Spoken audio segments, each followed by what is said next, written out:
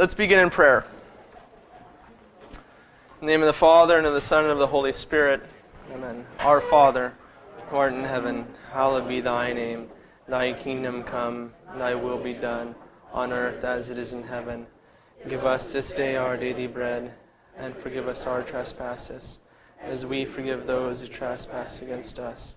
And lead us not into temptation, but deliver us from evil. Amen. In the name of the Father, and of the Son, and of the Holy Spirit. Amen. How many of you have ever read the life of Mary of Egypt?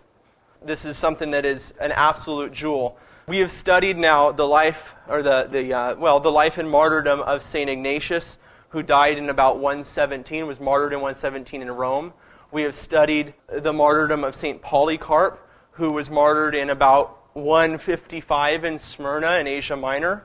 These give us, in a sense, a taste of the life of the apostolic church. That, in a sense, we're looking at the bridge which crosses the gap between Scripture and that church as the full oak tree that we find, in a sense, at the Council of Nicaea and beyond.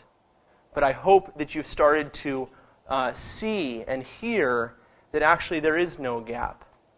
That the very issues that John the Apostle was battling against and writing his letters from his exile in Patmos and writing his epistles when he returned to Ephesus are the very same issues that Ignatius and Polycarp were dealing with. In fact, they were writing and visiting the very same churches.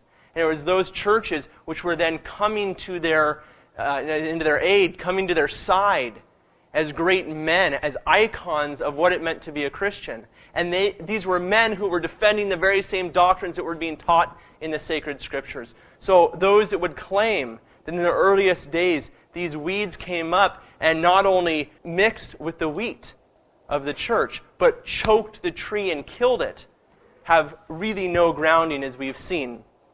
We now will since leave that age of the apostolic fathers, because I want you to have also a taste of the life of the church as it continued on into the age of the church fathers, leaving the apostolic fathers into the Nicene and post-Nicene fathers. And we have an opportunity tonight then to read the life of Mary of Egypt. Mary of Egypt lived from about 344 to 421.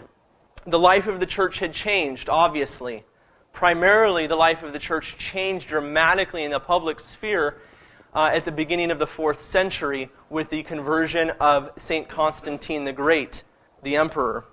In 306, Constantine becomes emperor. And in 312, Eusebius tells us that it was at the Battle of the Milvian Bridge, when Constantine was preparing for the battle and preparing his army, and night had fallen, and he went to get a few hours of rest, he closed his eyes and received a vision from God. And the vision was the vision of the cross. And he heard the words, "In hoc signo vinces." In this sign, conquer. Constantine awoke. He painted the sign of the cross upon the battle shields of his soldiers. They went to battle and were victorious. Constantine, in a sense, converted to Christ, as we talked about last time. He wasn't baptized till the end of his life, unfortunately, but he accepted Jesus Christ, and that became, in a sense, the driving force of the rest of his life. It was in this context that the Arian heresy arose, right at about this time. And it was Constantine who called and oversaw the Council of Nicaea that dealt with the Arian heresy. It was in the city of Alexandria that Arius was deacon. And it was that city which was the hometown, if you will, of Mary of Egypt. As I said, Arius was a deacon, and he denied the divinity of Christ. He was in some sense a child of the earlier Gnostic heresy, which had engulfed the church early on, which John had battled against. But this heresy had developed, as we saw, into Docetism, this claiming that the appearance of Christ was just that. It was just an appearance, an apparition, if you will. That Christ never truly dwelt in the flesh. And therefore they denied what? to taking care of those things of the body. They did not take care of the widows. They refused the Eucharist and so forth. This is what I have heard, Arius says, from those endowed with wisdom. Listen to the pride in this man. This is what I have learned from those endowed with wisdom, prominent men taught by God and skillful in all things. It is in their footsteps I myself walk. I walk like them. I who am so much spoken against and who have suffered so many things for the glory of God. I who have received from God the wisdom and knowledge which I possess. You get a tinge of Gnosticism there. The secret knowledge which he alone has. God has not always been Father, Arius claims. There was a moment when he was alone and was not yet Father. Later he became so. The Son is not from eternity. He came from nothing. I know I've gone after the Jehovah's Witnesses many times, but the Jehovah's Witnesses, look, as Solomon says, there's nothing new under the sun. It's the same old heresies mixed up, put in a new clothing, and represented to man. The devil at work again. And many of you have asked, well, what should we do about these Jehovah's Witnesses at the door? You mean we should turn them away? Not at all. I just want you to be equipped that when you do open that door, you have something valuable to say. So you know who these people are walking in the door. Okay, we're going to have a talk later on in the summertime on the Jehovah's Witnesses also. In 325, as I said, the Council of Nicaea was convened and condemned Arius, defended orthodoxy, and Constantine stamped his approval. In those days, the emperor confirmed the council. He confirmed the council, but the power of Arius grew. Nonetheless, day by day, he became more and more influential, and his heresy spread further and further into the furthest reaches of the church. St. Jerome says that the world awoke at this time and groaned to find itself Arian. Bishops, priests throughout the world, very few men, very few bishops held on to the true faith, the truth about Jesus Christ, that he was truly the Son of God. As the Apostolic Church had fought Gnostic Docetism, the Church of the 4th century had to fight, in some sense, an opposite heresy. One that now denied not that Christ had come in the flesh, but that he was only flesh. Although Constantine the Great would be a decisive factor, it was not always for the good. He would soon side with the prevailing winds of the Arian heresy and side with Arius himself. In fact, it is said that in the last years of his life, he attempted to restore the heretic Arius to communion with the church. He brought him in procession, in triumphal procession, into the grand city of Constantinople to be given Holy Communion in Hagia Sophia, the greatest church at that time in Christendom. Luckily, by the grace of God, Arius died the night before. As he slept, this story says that he became ill, and his body burst open, and his entrails spilled out onto the ground. And that's how we found him. I want to give you a little taste also of what was going on in Constantine's own life. Bishop Osius, who had been the catechist of Constantine, later wrote to Constantine's son, and you get a little taste of the battle that's taking place in the church with this new freedom in 330. I don't even know if I have it up here. Yes, 330. Constantine declares Christianity to be the religion of the empire. He sits at the Council of Nicaea enthroned with the other bishops. And as you know, power tends to corrupt. Okay, and here's what the holy bishop has to say to Constantine's son a few years later. I was a confessor at the first, when a persecution arose in the time of your grandfather Maximian. And if you shall persecute me, I am ready now, too, to endure anything, rather than to shed innocent blood and to betray the truth. God has put into your hands the kingdom. To us he has entrusted the affairs of the church. And as he who would steal the empire from you would resist the ordinances of God, so likewise fear on your part, lest by taking upon yourself the government of the church you become guilty of a great offense. It is written, render unto Caesar the things that are Caesar's, and unto God the things that are God's. Neither, therefore, is it permitted unto us to exercise an earthly rule, nor have you, sire, any authority to burn incense. These things I write unto you out of a concern for your salvation. With regard to the subject of your letters, we'll talk about St. Athanasius in a minute. With regard to the subject of your letters, this is my determination. I will not unite myself to the Arians. I anathematize their heresy. Neither will I subscribe against Athanasius, whom both we in the Church of the Romans and the whole council pronounced to be guiltless. So you see there what's going on.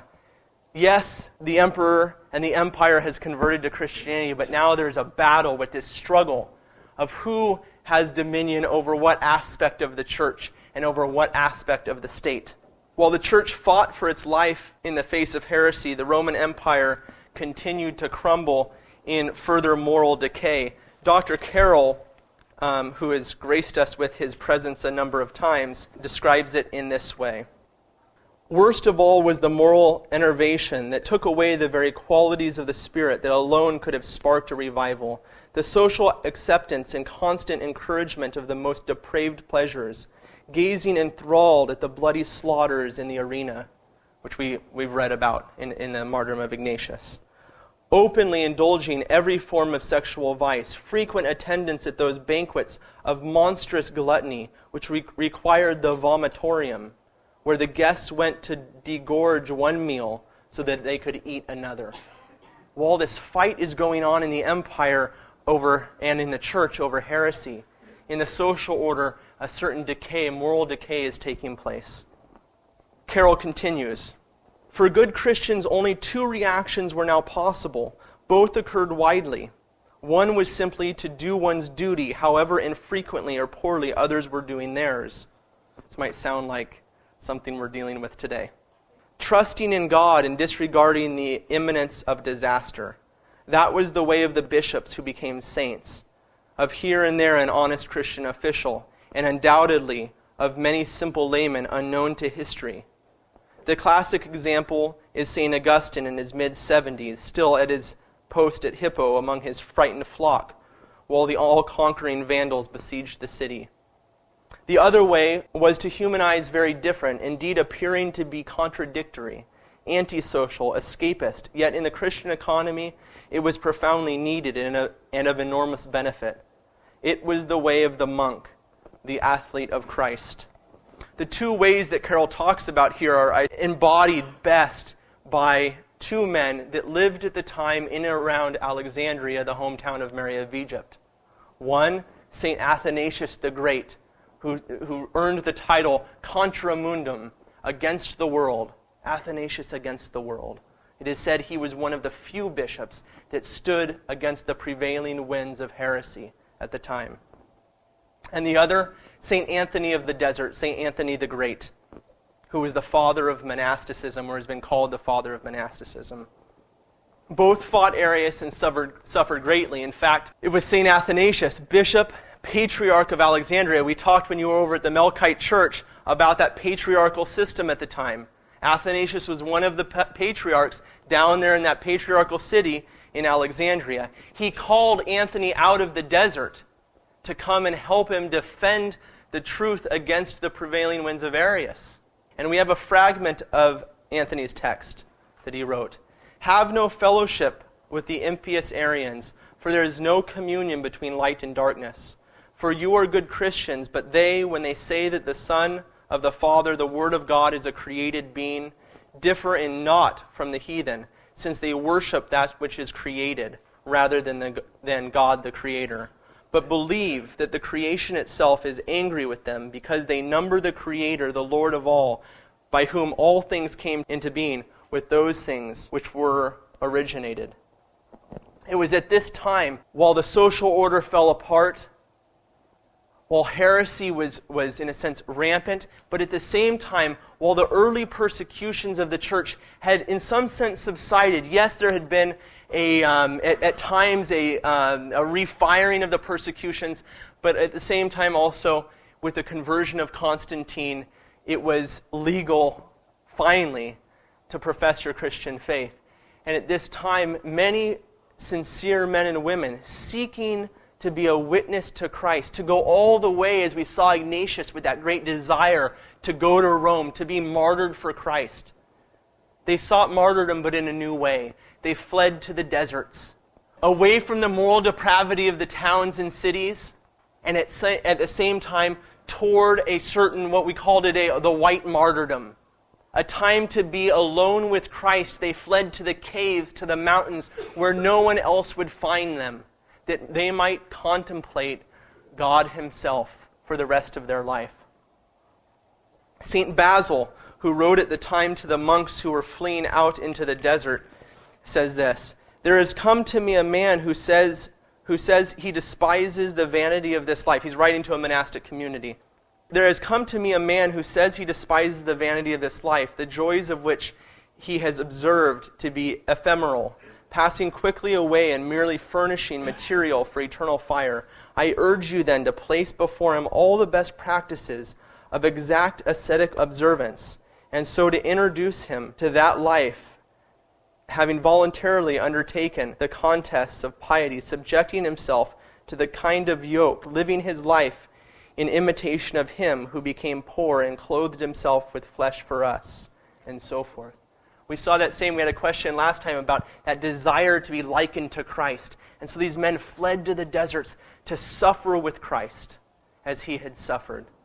It is in this context that we meet St. Mary of Egypt, in the context of an empire in crisis, converted to Christ, but riddled with heresy, slouching toward Gomorrah, and prostrate before the Lord. I want to speak with you just quickly. We're going to meet some things in the text itself which may seem strange to you. They're not so strange to me because, as a Melkite Greek Catholic, we share quite a bit in common with the Coptics of Alexandria, the church in Alexandria, and also the church in Jerusalem. Okay, first of all, those that were there at the Presanctified Gifts liturgy that we attended, remember the prostrations on the floor. Similar to what you see the Muslims do. Okay, the Muslims got it from us, as I said then. Okay, they did. This Muslims came, look, Muhammad came around 621, okay? Johnny come lately. He was out there in the desert, Jewish exiles, Catholic heretics, Christian heretics out there in the desert, and he took those, in a sense, a mixture of those two things and put this religion together. So you see taking place within Islam certain things which are very much Christian. An honor of the Virgin Mary, for one, but also practices such as prostrations and things which are proper to the Christian church. Second of all, you'll hear about the Sunday of Forgiveness. In the Eastern practice, Lent starts on the Sunday prior to Ash Wednesday. We don't have Ash Wednesday in our tradition. It starts that Sunday prior, and how does it start? As the sun falls upon the day, Vespers is celebrated. The lights are turned off in the church, and we enter into the Great Fast. To begin the Great Fast, everybody in the church comes to an icon of Christ, kisses the icon of Christ, and prostrates to the priest. The priest also prostrates to the person, the faithful. And then the person stands next to the priest, and the next person comes up, until there's a full ring of people around the entire church, prostrating to one another, saying, "Forgive me, brother, for I am a sinner," or "Forgive me, sister, for I am a sinner." The two people embrace, give each other the kiss, and this is how we enter into the Lenten period. So you'll hear about this, a practice which goes back to the earliest days of the church, and it comes here in the text of Mary of Egypt, which we're going to read. I just want to point out a few other dates of some of the things that you're going to hear about. As I said, the empire is declared Christian in 330. Mary of Egypt is born in 344. Kind of in the aftermath, but also in the midst of Arianism taking place in Alexandria. And also in the midst of the life of the great Saint Athanasius, bishop of that city. Saint Sophronius, who lives in the early part of the 7th century, is bishop of Jerusalem. And why do I bring up Saint Sophronius? Because it's Saint Sophronius who finally wrote down the life of Mary of Egypt, having received the story from those that had come before, been handed on for 200 years, until Saint Sophronius wrote it down. The Persians sacked Constantinople in 614 and steal the Holy Cross. The cross had been found by Saint Helena finding of the cross in 327. Right after the Council of Nicaea, St. Helena, as some have guessed, to make reparation for the sins of her son, St. Constantine, who had at that time had turned against his own brother and murdered him and others. It was a very dark time. She went on pilgrimage to Jerusalem. The pagans had built a temple of Venus over the site of the resurrection. And she went there, tore down the temple. They dug out the place of the resurrection, and there, in a cistern, they found the true cross. How do they know it was the true cross? Because they found the nameplate on the top of the cross, number 1. There were 3 crosses which she found. And she took them out, and a noble lady who was very ill, she was at death's door, was brought to her. And the cross was taken, and the 3 crosses were touched to her until the 3rd cross was touched, and she was healed of her illness. That cross was then stolen by the Persians when they sacked the city in 614.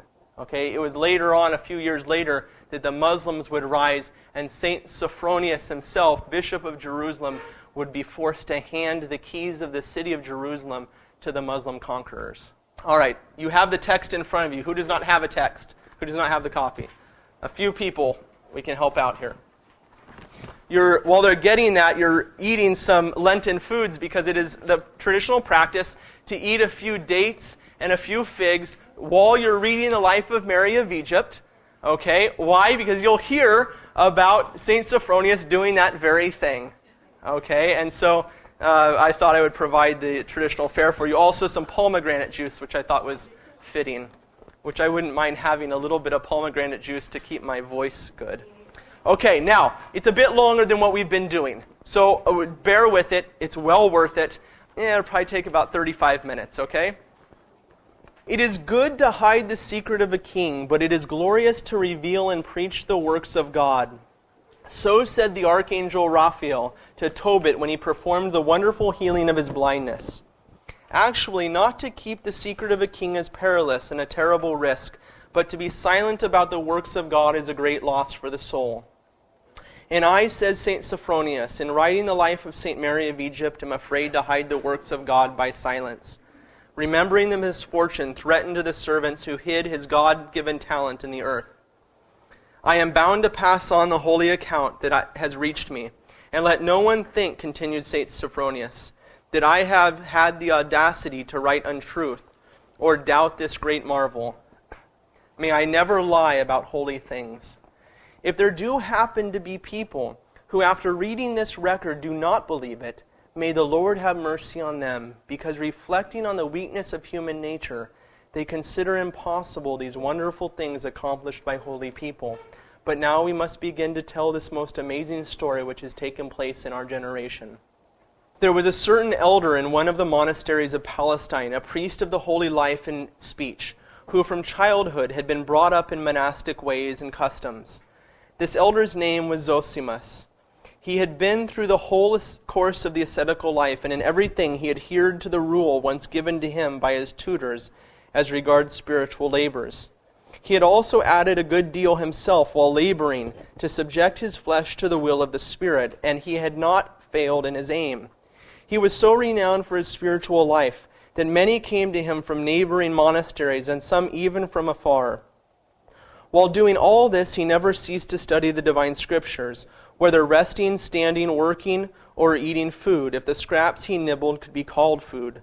He incessantly and constantly had a single aim, always to sing of God and to practice the teaching of the divine scriptures.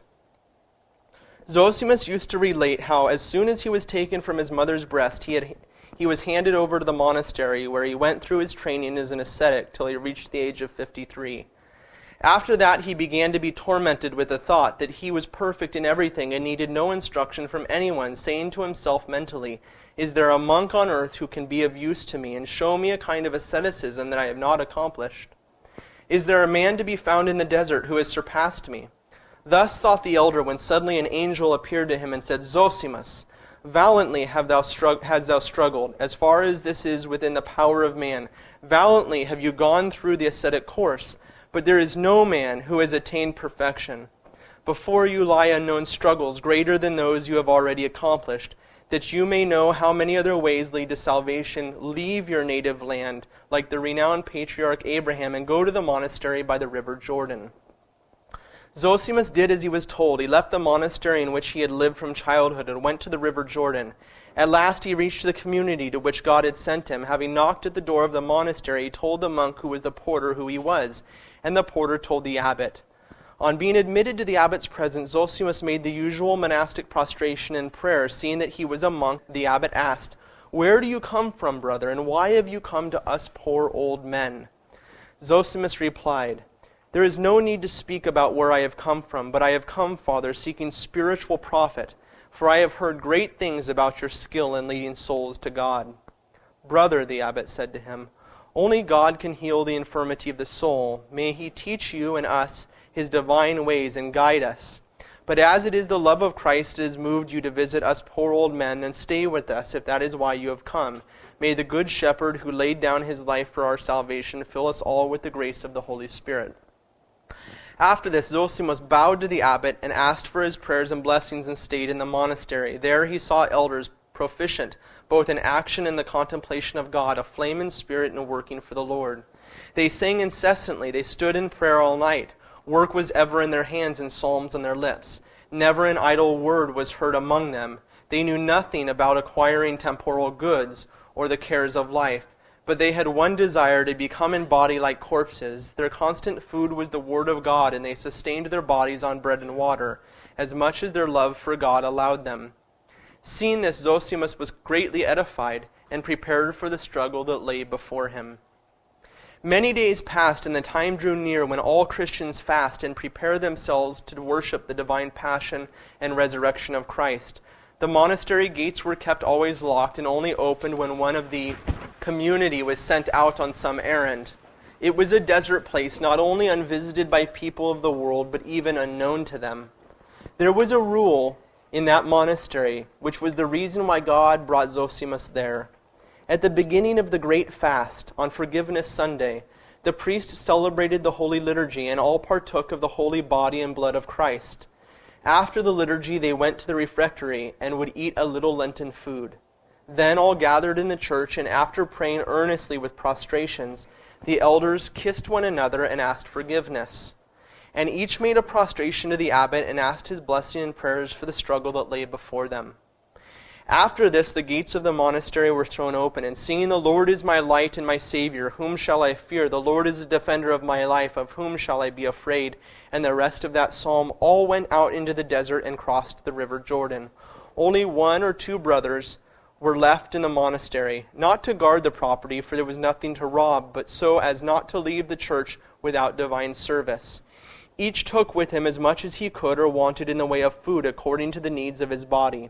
One would take a little bread, another some figs, another dates or wheat soaked in water. And some took nothing but their own body, covered with rags, and fed when nature forced them to it, on the plants that grew in the desert. After crossing the Jordan, they all scattered far and wide in different directions, and this was the rule of life they had, and which they all observed, neither to talk to one another, nor to know how each one lived and fasted. If they did happen to catch sight of one another, they went to another part of the country, living alone and always singing to God, and at a definite time eating a very small quantity of food. In this way they spent the whole of the fast, and used to return to the monastery a week before the resurrection of Christ on Palm Sunday. Each one returned having his own conscience as a witness of his labor, and no one asked another how he had spent his time in the desert. Such were the rules of the monastery. Every one of them, while in the desert, struggled with himself before the judge of the struggle, God, not seeking to please men and fast before the eyes of all. For what is done for the sake of men to win praise and honor is not only useless to the one who does it, but sometimes the cause of great punishment. Zosimus did the same as all, and he went far, far into the desert with a secret hope of finding some father who might be living there, and who might be able to satisfy his thirst and longing. And he wandered on tirelessly, as if hurrying on to some definite place. He had already walked for 20 days, and when the 6th hour came, he stopped and turned to the east.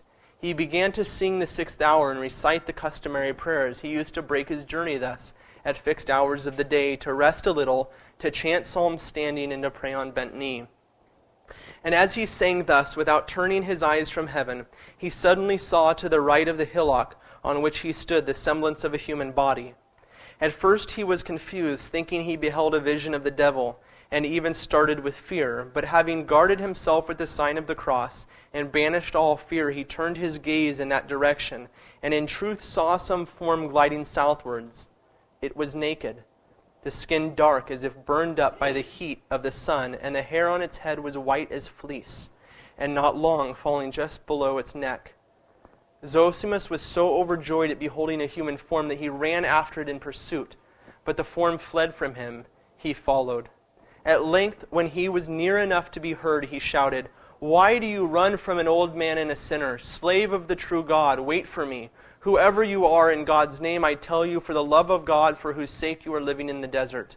Forgive me for God's sake, but I cannot turn to you and show you my face, Abba Zosimus, for I am a woman, and naked as you see, with the uncovered shame of my body.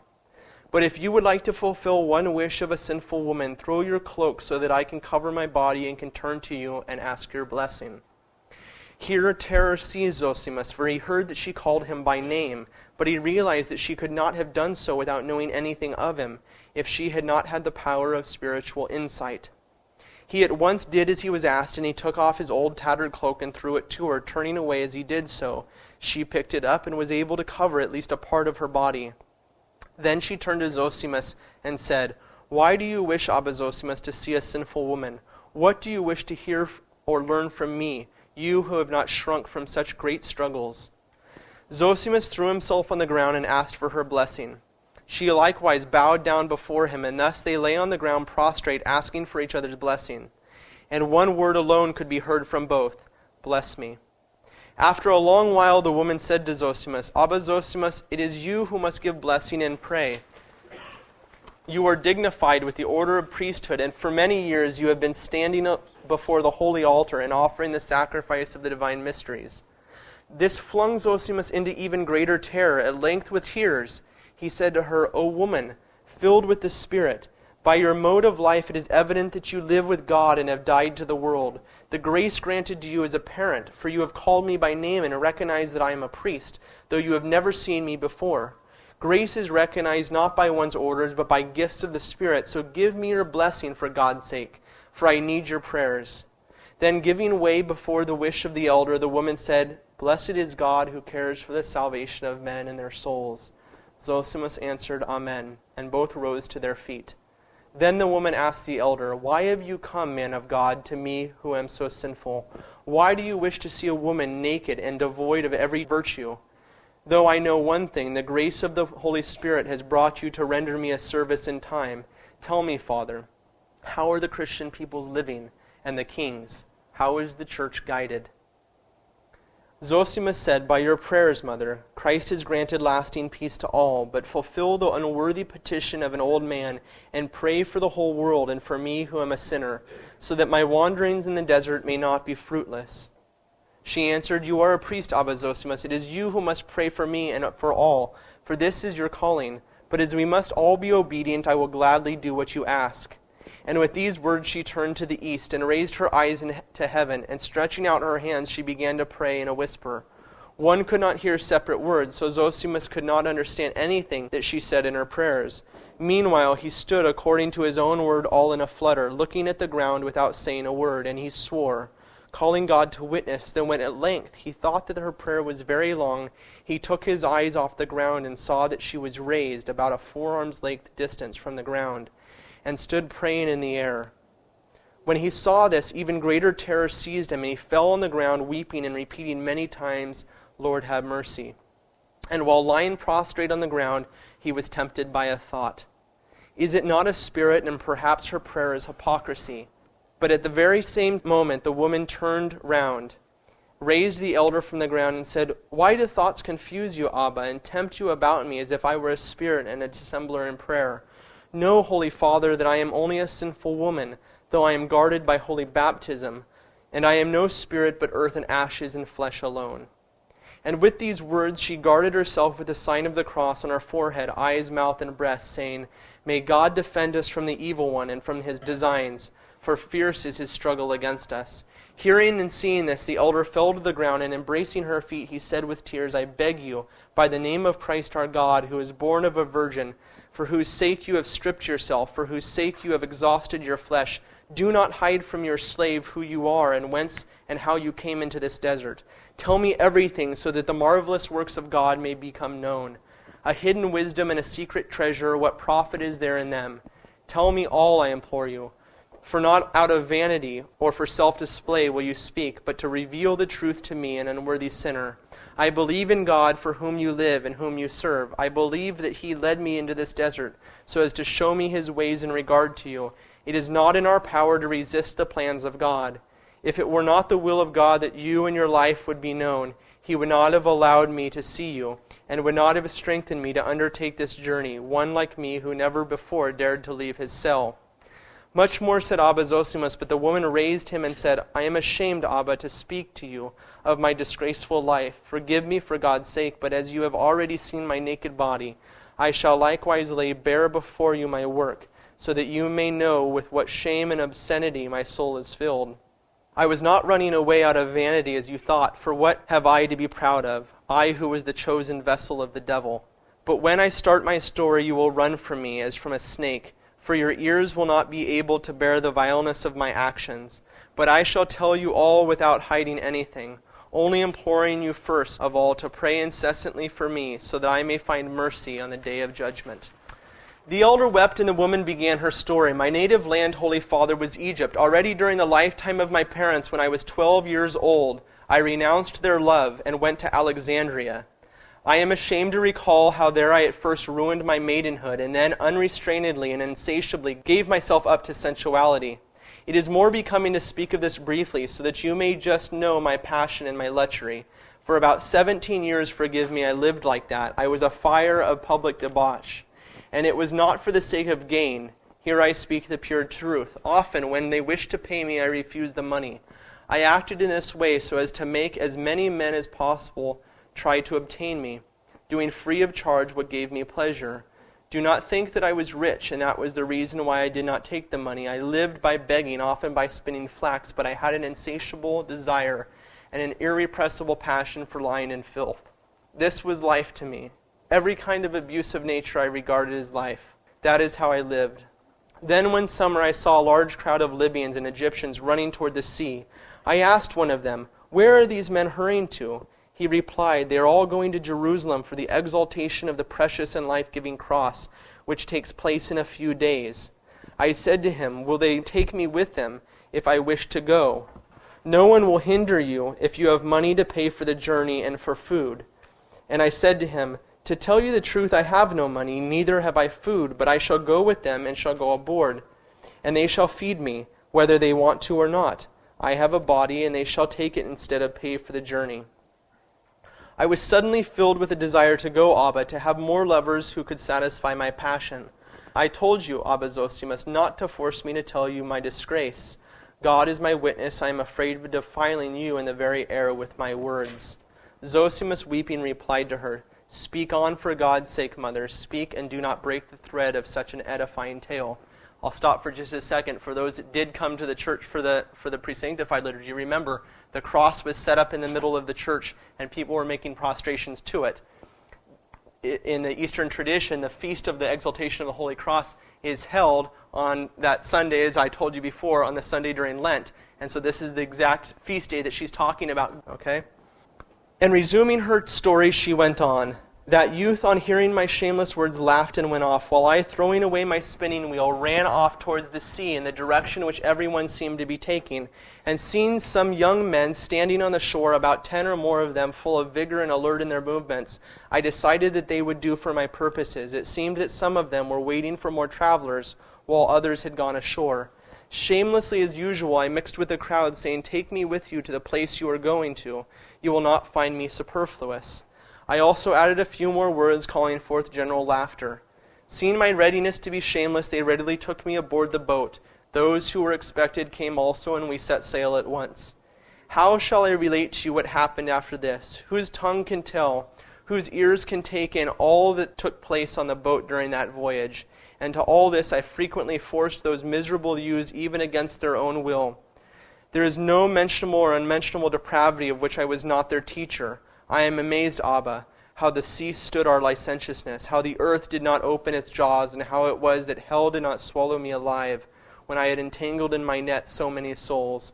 But I think God was seeking my repentance, for he does not desire the death of a sinner, but magnanimously awaits his return to him. At last we arrived in Jerusalem. I spent the days before the festival in the town, living the same kind of life, perhaps even worse. I was not content with the youths I had seduced at sea and who had helped me get to Jerusalem. Many other citizens of the town and foreigners I also seduced.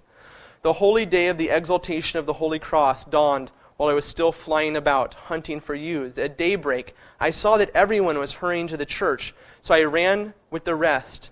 When the hour for the holy elevation approached, I was trying to make my way with the crowd, which was struggling to get through the church doors.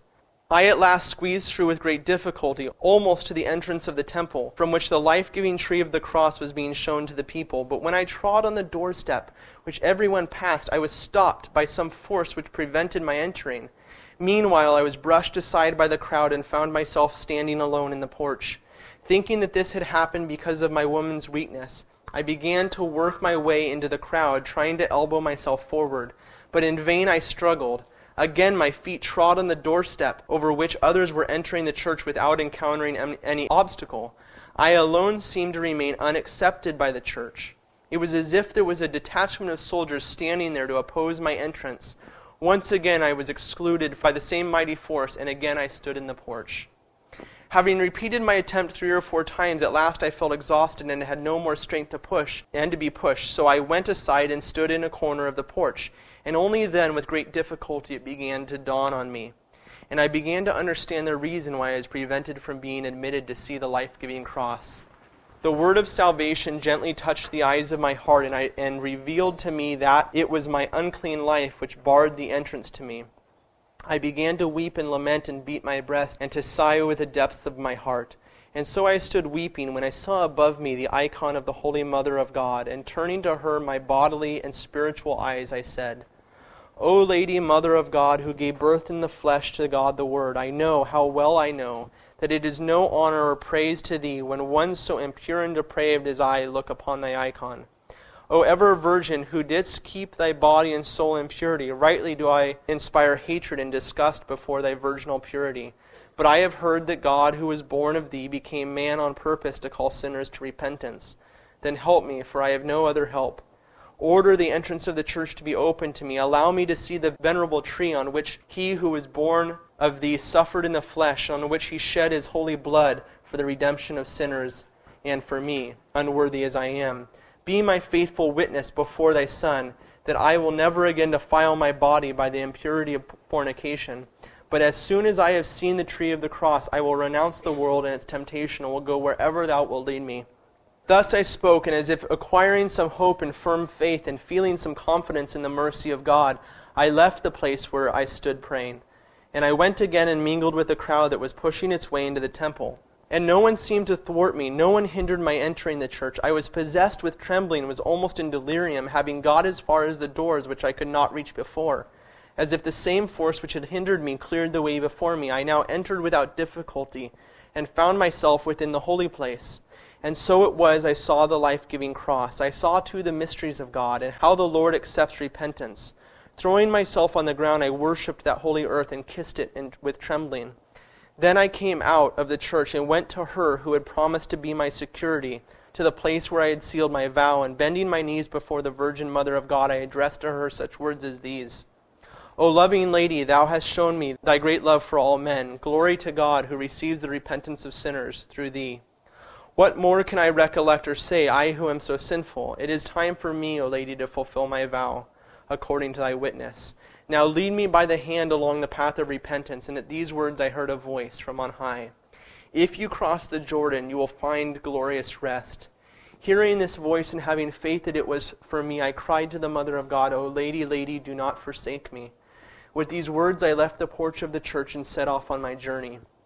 As I was leaving the church, a stranger glanced at me and gave me 3 coins, saying, "Sister, take these."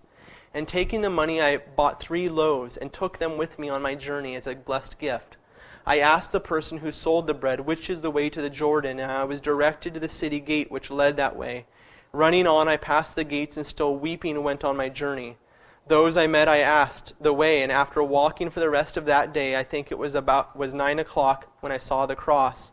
I at length reached at sunset the church of St. John the Baptist, which stood on the banks of the Jordan. After praying in the temple, I went down to the Jordan, rinsed my face and hands in the holy waters. I partook of the holy and life-giving mysteries in the church of the Forerunner, and ate half of one of my loaves. Then, after drinking some water from the Jordan, I lay down and passed the night on the ground. In the morning I found a small boat and crossed to the opposite bank. I again prayed to Our Lady to lead me whither she wished. Then I found myself in this desert. And since then, up to this very day, I am estranged from all, keeping away from people and running away from everyone. And I live here clinging to my God, who saves all who turn to him from faint-heartedness and storms. Zosimus asked her, "How many years have gone by since you began to live in this desert?" She replied, 47 years have already gone by, I think, since I left the holy city. Zosimus asked, "By what food do you find?" And the woman said, "I had 2.5 loaves when I crossed the Jordan. Soon they dried up and became hard as rock. Eating a little, I gradually finished them after a few years." Zosimus asked, "Can it be that without getting ill you have lived so many years thus, without suffering in any way from such a complete change?" The woman answered, "You remind me, Zosimus, of what I dare not speak of, for when I recall all the dangers which I overcame and all the violent thoughts which confused me, I am again afraid that they will take possession of me." Zosimus said, "Do not hide from me anything. Speak to me without concealing anything." And she said to him, "Believe me, Abba, 17 years I passed in this desert fighting wild beasts, mad desires, and passions. When I was about to partake of food, I used to begin to regret the meat and fish of which I had so much in Egypt. I regretted also not having wine, which I loved so much, for I drank a lot of wine when I lived in the world, while here I had not even water. I used to burn and succumb with thirst, and the mad desire for profligate songs also entered me and confused me greatly, edging me on to sing satanic songs which I had learned once. But when such desires entered me, I struck myself on the breast and reminded myself of the vow which I had made when going into the desert. In my thoughts I returned to the icon of the Mother of God, which had received me, and to her I cried in prayer. I implored her to chase away the thoughts to which my miserable soul was succumbing, and after weeping for long and beating my breast, I used to see light at last, which seemed to shine on me from everywhere, and after the violent storm, lasting calm descended. And how can I tell you about the thoughts which urged me on to fornication? How can I express them to you, Abba?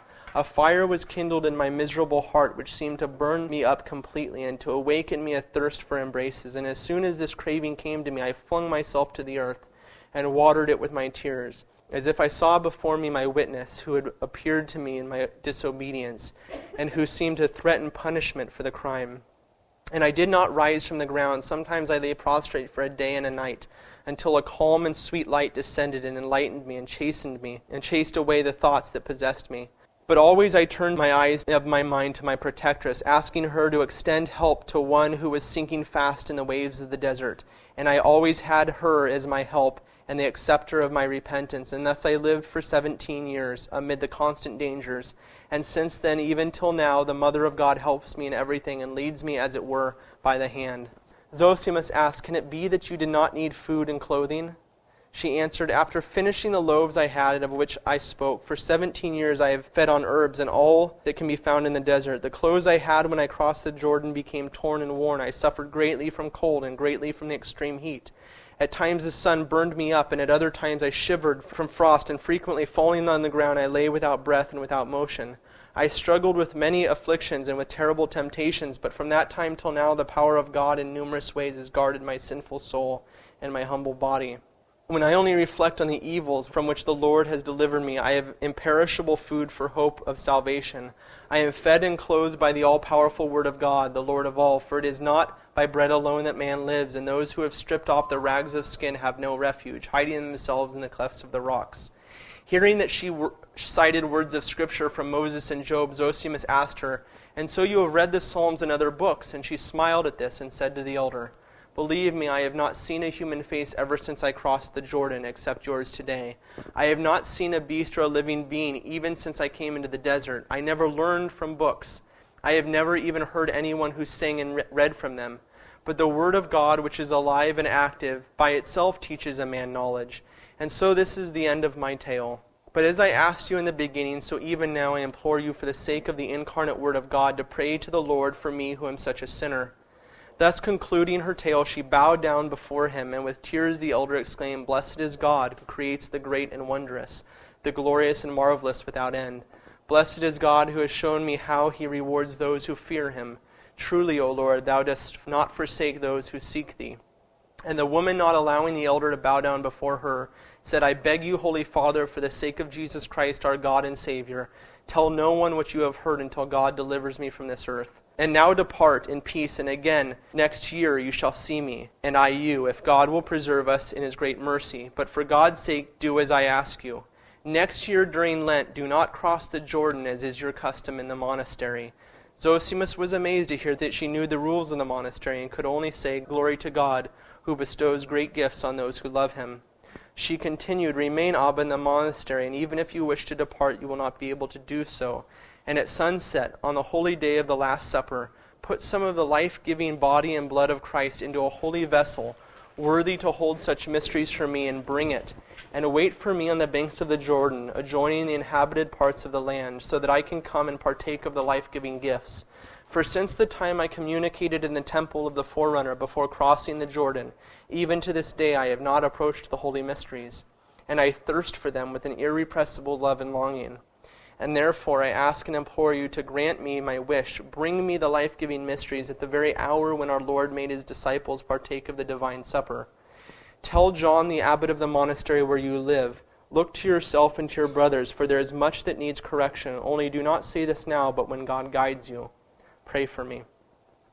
With these words she vanished into the depths of the desert, and Zosimus, falling down on his knees and bowing down to the ground on which she had stood, sent up glory and thanks to God.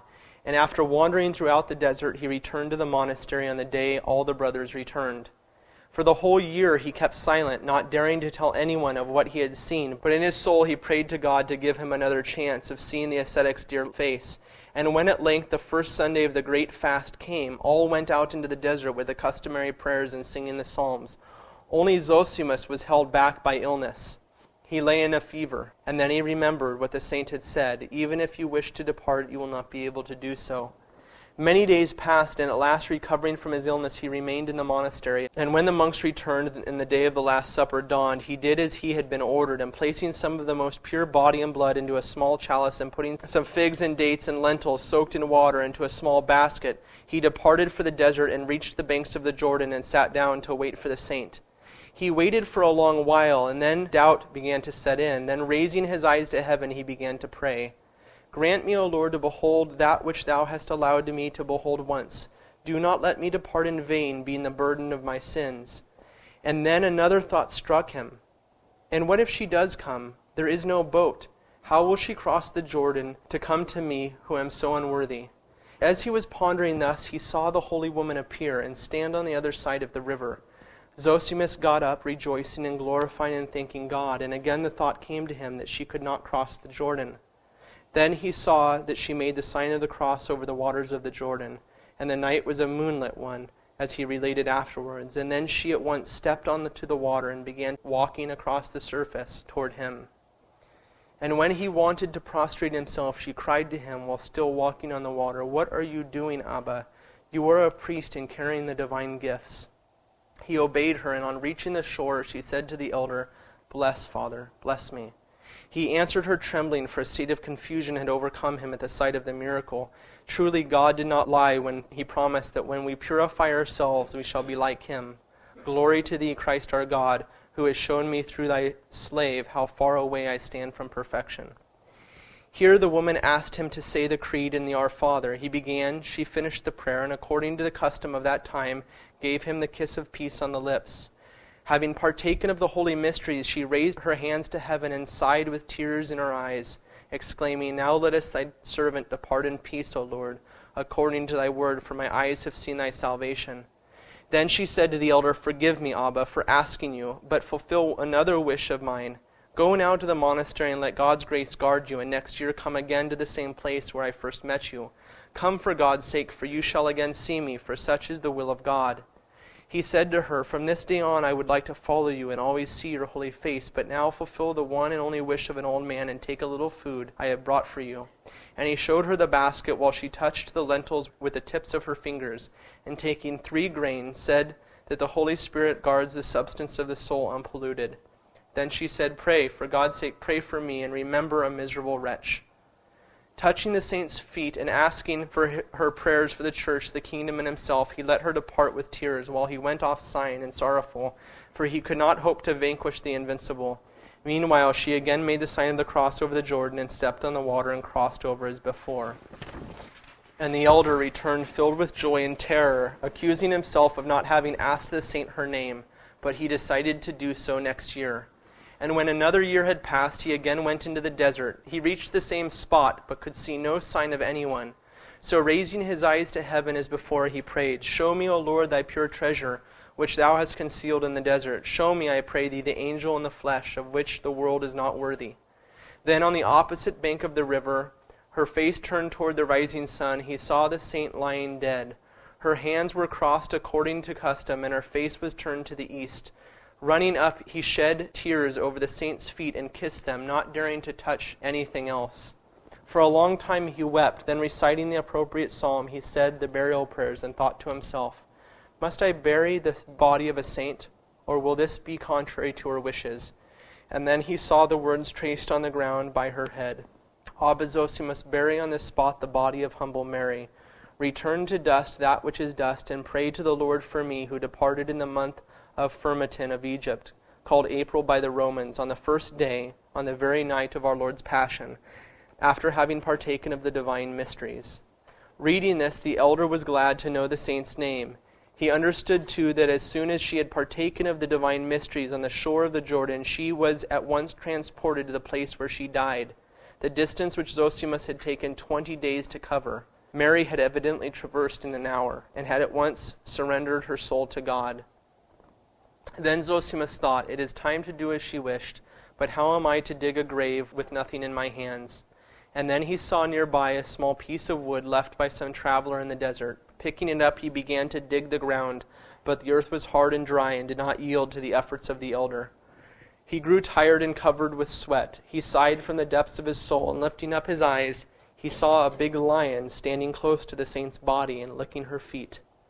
At the sight of the lion he trembled with fear, especially when he called to mind Mary's word that she had never seen wild beasts in the desert. But guarding himself with the sign of the cross, the thought came to him that the power of the one lying there would protect him and keep him unharmed. Meanwhile, the lion drew nearer to him, expressing affection by every movement. Zosimus said to the lion, "The Great One ordered that her body was to be buried, but I am old and have not strength to dig the grave. For I have no spade, and it would take too long to go and get one. So can you carry out the work with your claws? Then we can commit to the earth the mortal temple of the saint." While he was still speaking, the lion with his front paws began to dig a hole deep enough to bury the body. Again the elder washed the feet of the saint with his tears, and calling on her to pray for all, covered the body with earth in the presence of the lion. It was as it had been, naked and uncovered by anything but the tattered cloak which had been given to her by Zosimus, and with which Mary, turning away, had managed to cover part of her body. Then both departed. The lion went off into the depth of the desert like a lamb, while Zosimus returned to the monastery, glorifying and blessing Christ our God.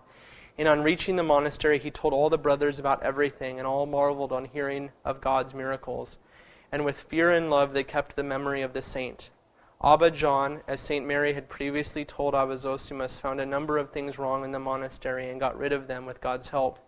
And Zosimus died in the same monastery, almost attaining the age of 100, and passed to eternal life.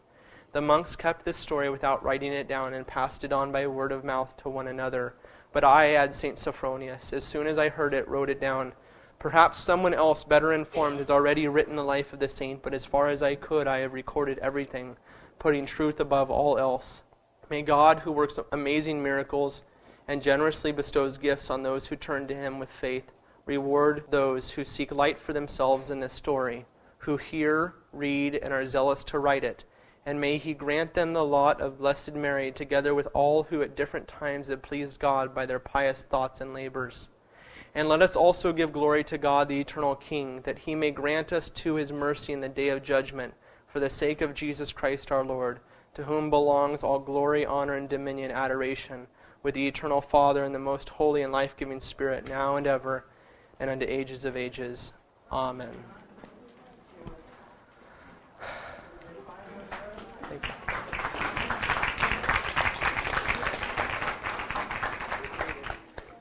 Take a quick break, have a few of the things Mary of Egypt would have eaten, and we'll come back together in about 3 minutes. I'm sorry the text was so long. I'll just let you know next week, of course, I'm not going to be doing any reading to you except from the Scriptures, because we're going to have a Bible study on Mary Magdalene.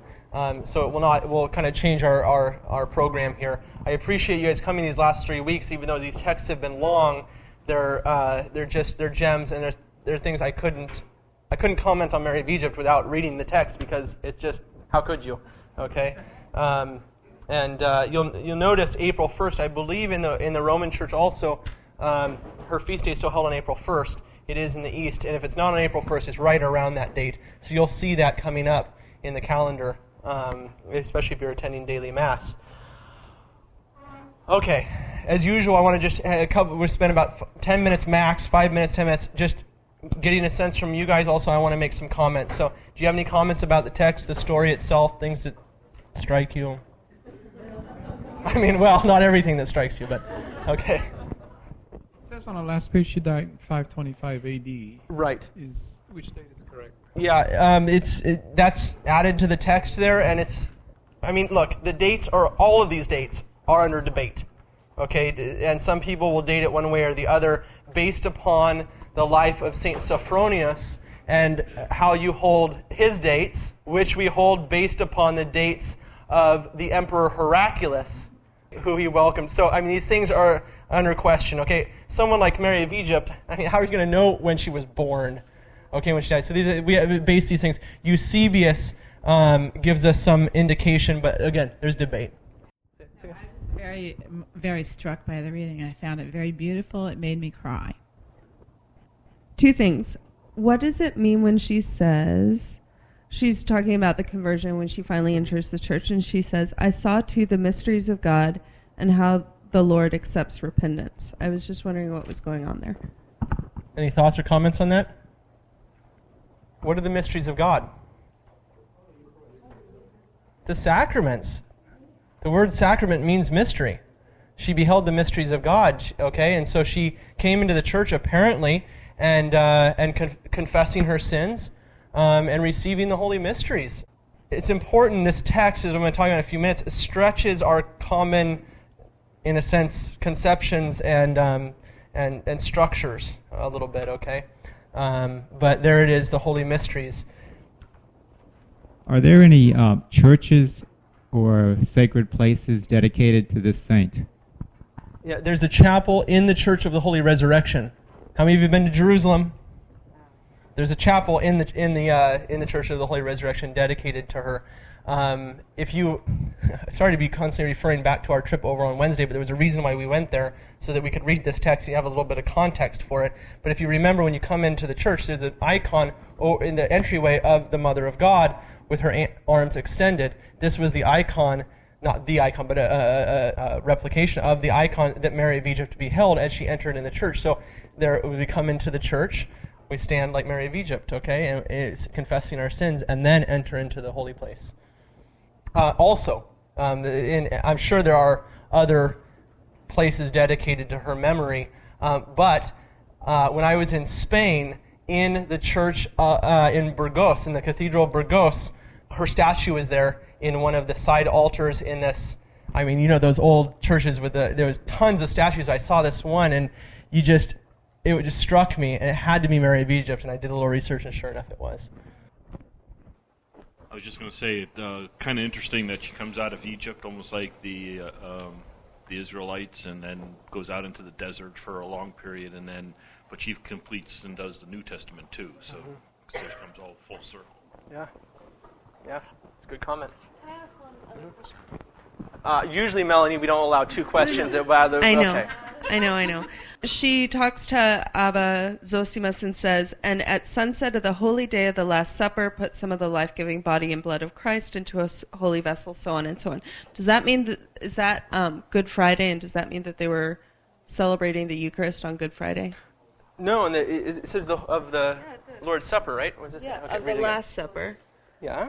And at sunset of the holy day of the Last Supper. Yeah, so it's sunsetting like we normally do on the day of the Last Supper on Thursday. On Thursday, yes, exactly. Okay. I have a couple of comments, and I also, if you have any others, I'd love to get them. But notice that she turns to the east to pray. Remember that? Okay, it said it a couple of times in the text. We also read that in the text of St. Polycarp.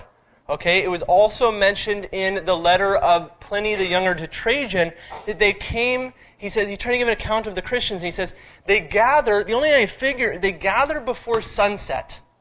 Before sunrise, Before sunrise. What's going on here? They know which way to face. Say it again? They know which way to face. Okay, what do you mean by that? Well, the sun comes up in the east, Yes. so they're going to face the east. Why? That's where Jerusalem was. Yeah, but what if you're in China?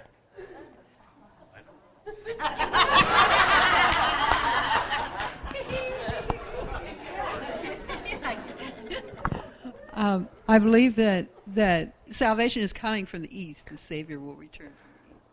You remember our Lord's words that the second coming would happen at like lightning shining from the east to the west. Okay? God is called the Orient from on high. There's these little indications in Scripture, also in the Gospel of John. The light shines in the darkness, and the darkness could not comprehend it, right? And who is the light? But it's Christ.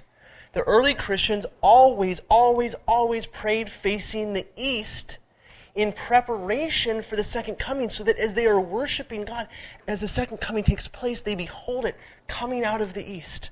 Okay? They took this very seriously. All churches, every church was built facing east. And if there was a reason, for example, the Vatican, St. Peter's in Rome, is built quite the opposite for good reason.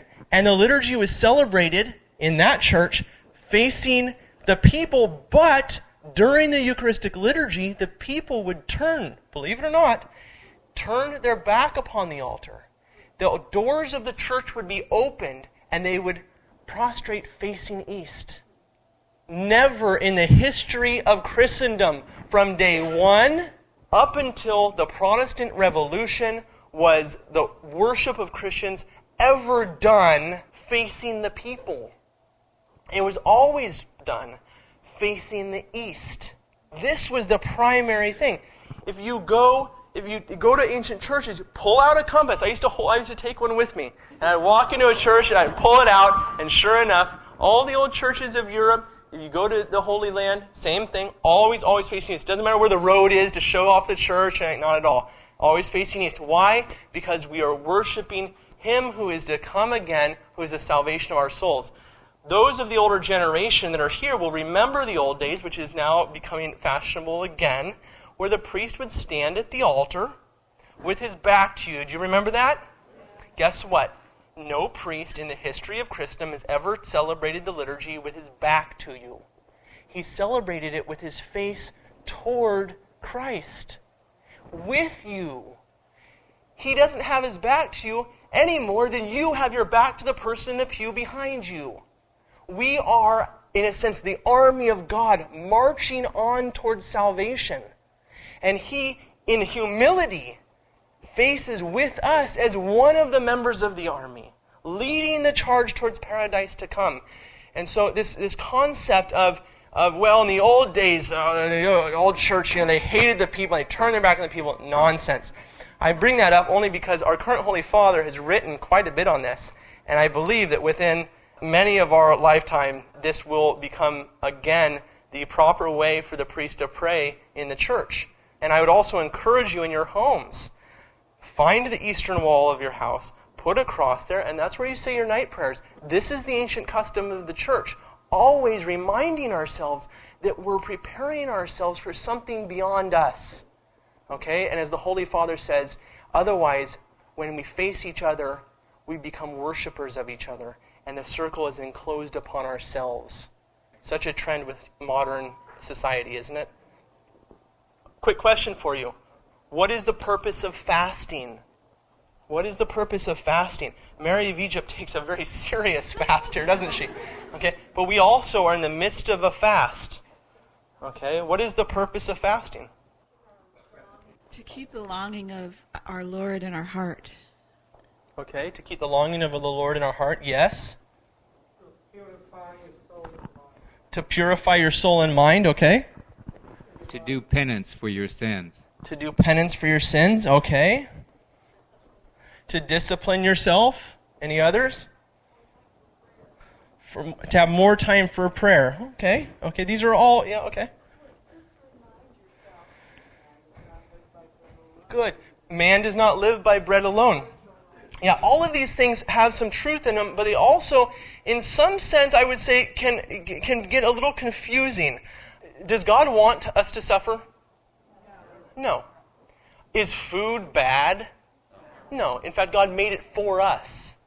But there is a right order in man and a right order in creation. And man is about more than simply the body. Okay, we have a higher faculty called the soul, and it's our intellect and will that is made by God to rule the body, to control it. And yet, throughout the year, it seems, because of the fall, it is so easy for us to slip into a situation where the demands of the body become the primary driving force in our lives. I'm hungry, I eat. I want to have a good time, I go to a party. I'm bored, I watch a movie. Constantly trying to satisfy that with things which are ultimately never going to satisfy us. And so the church in her wisdom, and the Jews in their wisdom, fasted. Our Lord told us that when He ascended to heaven, His followers would also fast. Why? So that we could regain that intellectual superiority of the right order in our bodies, the right order in our souls, so that we could journey with Christ to the cross. And that on the day of the crucifixion, when He stands before the cross and willingly dies for us, we too might say, yes, Lord, I willingly die with you, because there is not one person in this room or in this world who will ever rise from the dead who has not first died. We must get to the point where we willingly, with Christ, die with Him to those desires which are controlling us, so that we can say, yes, Lord, I want you and I want true life. And only then will the food we eat and the entertainment we use and all the goods of the created order be for our salvation instead of a deterrent from our salvation. One more thing about the fast.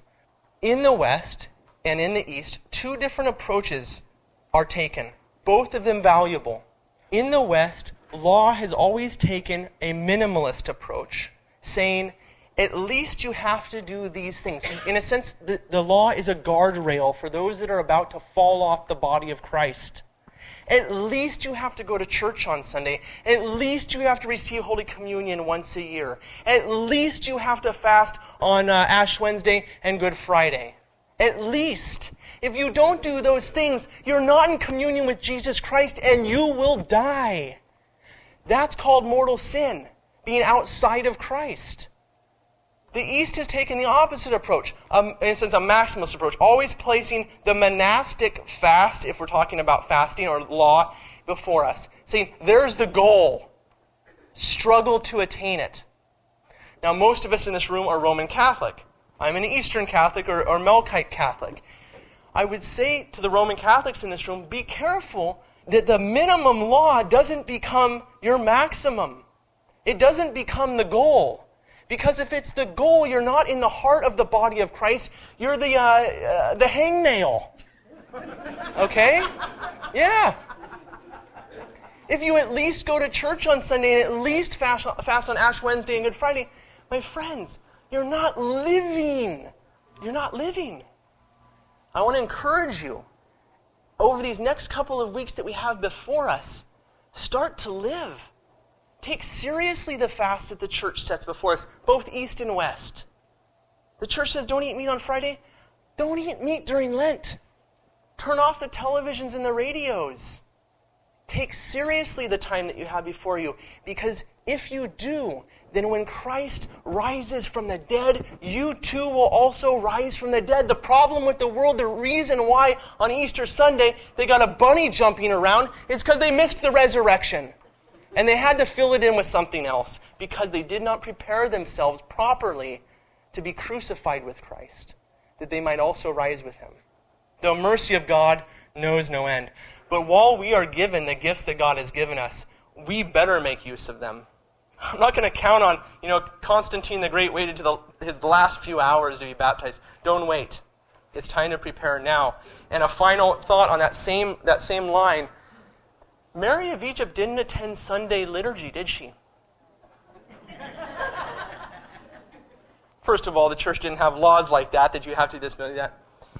But it stretches the edges of our common conceptions a bit. And I ask you, what is the point of the liturgy? What is the goal of the Mass? What is the point of our Sunday obligation? It's communion with God. That's the goal. And when that goal is reached and participated in, all things, law itself falls away. I had a lady ask me in one of our talks, well, doesn't this seem kind of Jewish, all these laws? And I said, yeah, it does. And it does because these laws are set for those that are about to die. They're about to fall out of communion with Jesus Christ. The goal is the love of God and participation in his life. For those of us that are here and have access to the holy mysteries, then yes, Sunday and more. But Mary of Egypt entered into a communion which I dare say not one of us has even begun to see. And she passed beyond those limits and entered into something much more important. So again, we're challenged these last few days. Begin now to prepare yourself as though it was Ash Wednesday. Tighten that belt and get to work. Go home tonight and pray about it. How do I spend the next few weeks that I could stand at the crucifixion and say, yes, Lord, I willingly die with you. I will no longer live for myself, but only for you. And only then will we rise from the dead with him. Next week, same time, same place, Mary Magdalene, bring your Bibles, and please bring a friend. This is not because I'm teaching it, but this is some good stuff I got. I'm telling you. Let's stand and conclude in prayer. My wife and I and Melanie are going to sing you the proper hymn for Mary of Egypt. In the name of the Father, and of the Son, and of the Holy Spirit. Amen. In you, O Mother Mary, was restored the likeness of God. For you carried your cross and followed Christ. You taught by your deeds how to spurn the body, for it passes away, and how to value the soul, for it is immortal. Wherefore your soul is forever in happiness with the angels. In the name of the Father, and of the Son, and of the Holy Spirit. Amen.